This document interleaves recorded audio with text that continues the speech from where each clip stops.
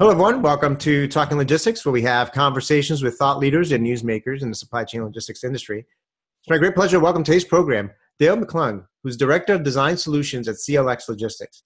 And today we're going to talk about solutions for managing transportation spend. Now, this is a challenge that transportation executives across all industries, are facing today. It's sometimes easy to get bogged down with the, kind of the day-to-day stuff, like, making sure you find capacity or a truck today to, meet your customer requirements and do so at the best price possible. But leading companies are really starting to think a little bit broader to set themselves up for success over the long term. So what types of questions are they exploring, and what types of benefits are possible? Well, that's the main question we're going to address in today's episode. And it's great to have Dale with us to share his insights and perspectives in working with clients along this front. So Dale, welcome to the program. Thanks, Adrian. Thanks for having me. Good to be here.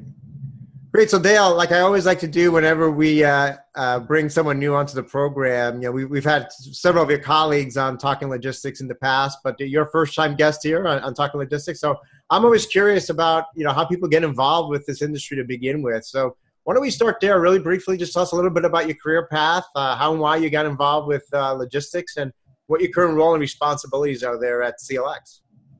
Yeah, sure. Well, my background is in chemical and biochemical engineering.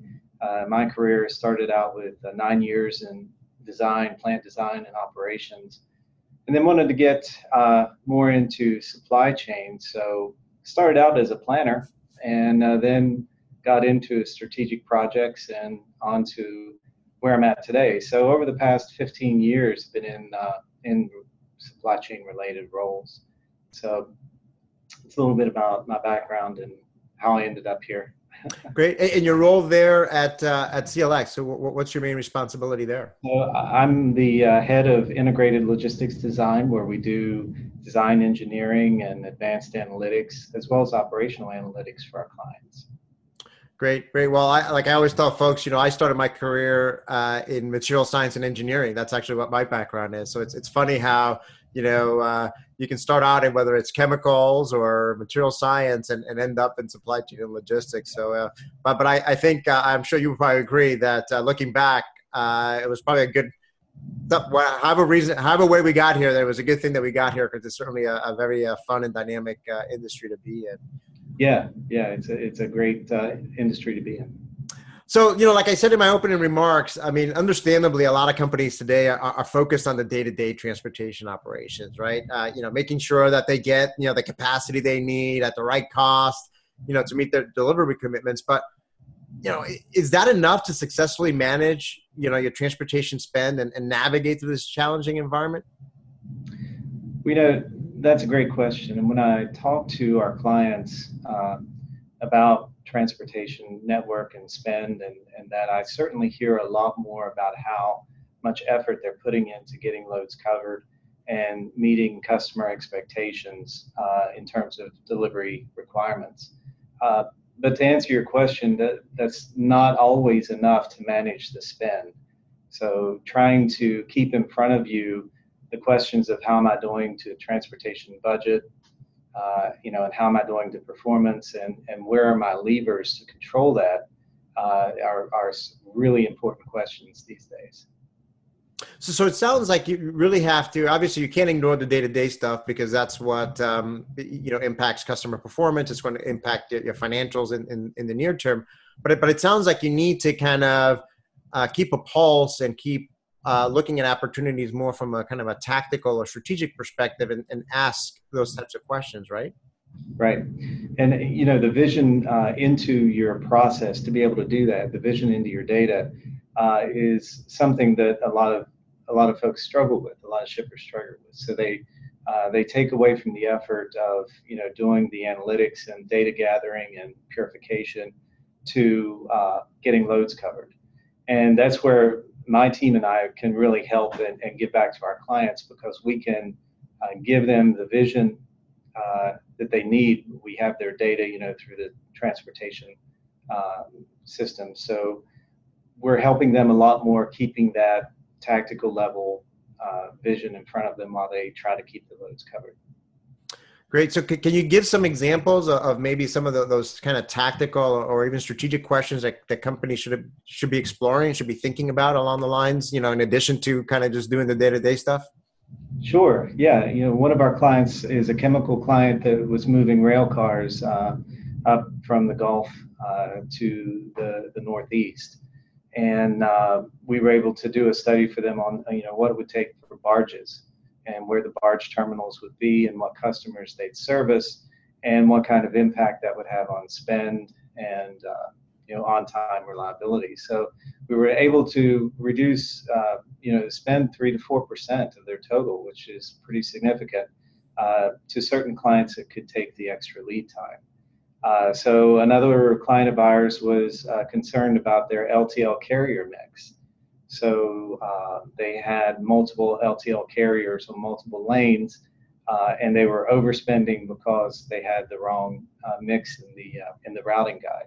So we were able to show them, what the mix should be based on spend and performance, and able to deliver 3% savings on that one. So that's a couple of examples of how we've been able to, one, provide vision, and two, give back in terms of performance and spend control. Right. So in those examples, it sounds like, one case is really looking at how you're flowing product or how you're using, maybe looking at alternate modes of transportation. So I think, in some cases it could be kind of looking at your current network and how you're flowing product and kind of asking that question, is our current network and mode mix aligned with, where we need to be from a customer expectation standpoint and a cost perspective, right? So I think that's one area. And another one, I know I've heard others talk about maybe looking at, dedicated or private fleet, or maybe doing things on the procurement side. Do you see that as well? Yeah. So some of our clients, looking at either starting a private fleet or the viability of the private fleet they have. So we're helping them understand what the value proposition is or could be from either a private or a captured fleet, and what circumstances and conditions make it an advantage. Some clients see it as a strategic advantage to be able to cut the lead time to delivery for their clients. So it's a differentiator for them, which is very important to understand the cost of that differentiator. So that's another way we're giving back to our clients here and helping them. Something you just said there kind of sparked a question. I mean, I think going back to one of those strategic questions you might think about, right? I mean, there's different ways to compete these days. And one of the areas that we've done some research in, and I'm seeing more discussion around, is, competing on customer experience, right? So, I mean, I think from a strategic question, you can compete on cost, you can compete on service, you can compete on, a variety of different factors. So I would think those would be another kind of high level question to say, hey, how do you want to compete in this environment? And what are those levers that you might be able to pull to compete? But that has, cost implications. It might have service implications. It might have talent implications. Are you seeing more companies kind of asking that question in terms of how do we want to compete? Well, yeah, they're asking that question. And the question I give back is that in line with your corporate strategy? So it's important to us when we try to help the clients that we understand the connection between the transportation strategy to the corporate strategy. Is the customer experience meant to be a differentiator, or are we operating in a commodity environment where we want to be at market level pricing and market level service? So how we move forward with helping them decide, how best to manage your transportation is critically linked to how the company sees the logistics network as an advantage. Yeah, that's a great point. I love that. That could be a whole other episode that we can do in terms of how do you go about linking, your transportation, your logistics approach and strategy to the business strategy and business objectives. But I think there's a lot to unpack in just that topic alone. But when you look at everything that we've just talked about and all these different scenarios and questions and opportunities, I mean, how do you go about analyzing, these options and determining whether they're the right action to take? I mean, what's required to get started? I mean, data, technology, people on your end.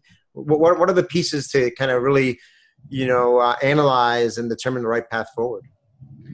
Yeah, and a lot of times the tendency of a question like that is to jump straight into how can I save money, or how can I improve performance, or get my loads covered at a very operational level. But we try to start and would like to start at the strategic level, answering that question as best we can. How do we align with the strategic objectives of the company, right? And from there, we can build down from that. So if an objective is commodity product pricing and service, then we work that, from that, and look at the data and look at the areas that are most out of line, or could add the most benefit. On the flip side, if you're talking about, service as a differentiator, or coverage or lead time for transportation as a differentiator, that really changes the way we approach the network. So maybe it's not, cost isn't first, on time is first. And how does that change? Do you design a network or look for opportunities where your tank trucks are going 1,000 miles? And does it make more sense to have a transloading station closer there where you can service clients quicker? So that's where we start. And really, to get started, once we're at that point, is the data. You're right. For our clients in TMS, we already have much of the data, which is a huge time saver. We have everything about the delivery, the timing, the weight, origin, destination, costs. So we already have all of that information plugged in, which it saves a lot of time. Can turn a 4-month project into a 60-day project or something shorter. So getting the data started, and then doing the scenarios, keeping up and having good objectives for the team, and going through the scenarios. So yeah, no, absolutely. I mean, I think at TMS, I think that's a great example, right? Because a TMS, generally speaking, is used for the day-to-day operations, right? Making sure the tendering and booking and track and trace and so forth.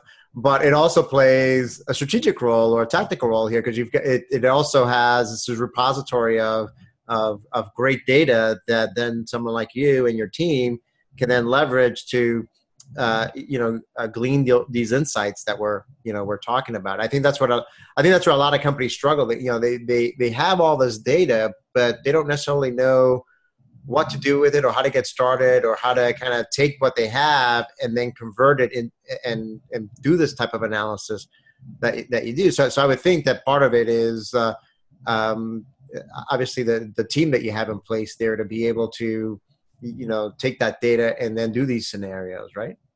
Yeah, it's important that here we have the advantage of one of the largest transportation databases that I've ever seen, coupled with great talent, right?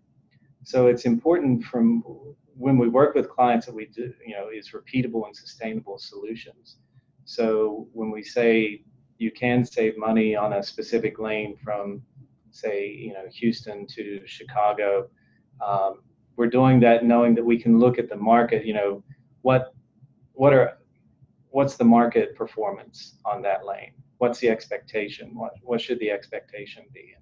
And how many providers, carriers are out there on that lane?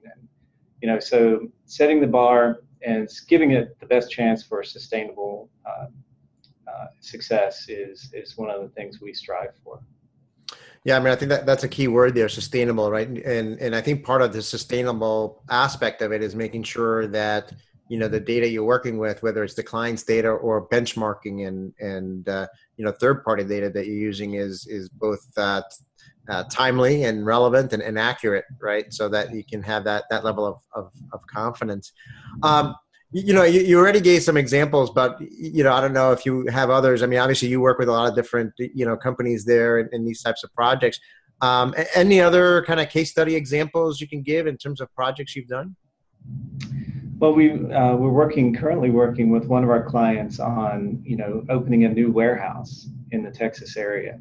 So we're all aware of the petrochem business boom in the Texas area, and what should they be spending in outbound and inbound transportation? So we're looking at, helping them understand the consolidation points for outbound and the deconsolidation points for inbound, and looking at how we connect the inbounds and the outbounds across different locations. So, in that example, we're able to save them almost 5% in addition to the transportation spend, of landing that warehouse in that location. So I think that's a really great example in today's environment of how we can help understand and draw efficiencies from deconsol or consolidation or stop and drops, things like that. I love that example because I think it points to, one of the limitations that a lot of companies have that's kind of self-imposed is that, a lot of companies still today, even though we've talked about this as analysts for a long time, is that they still treat their transportation in silos, right? So they treat their inbound separate than their outbound. And I think in this, as one example, they treat one mode differently than another mode.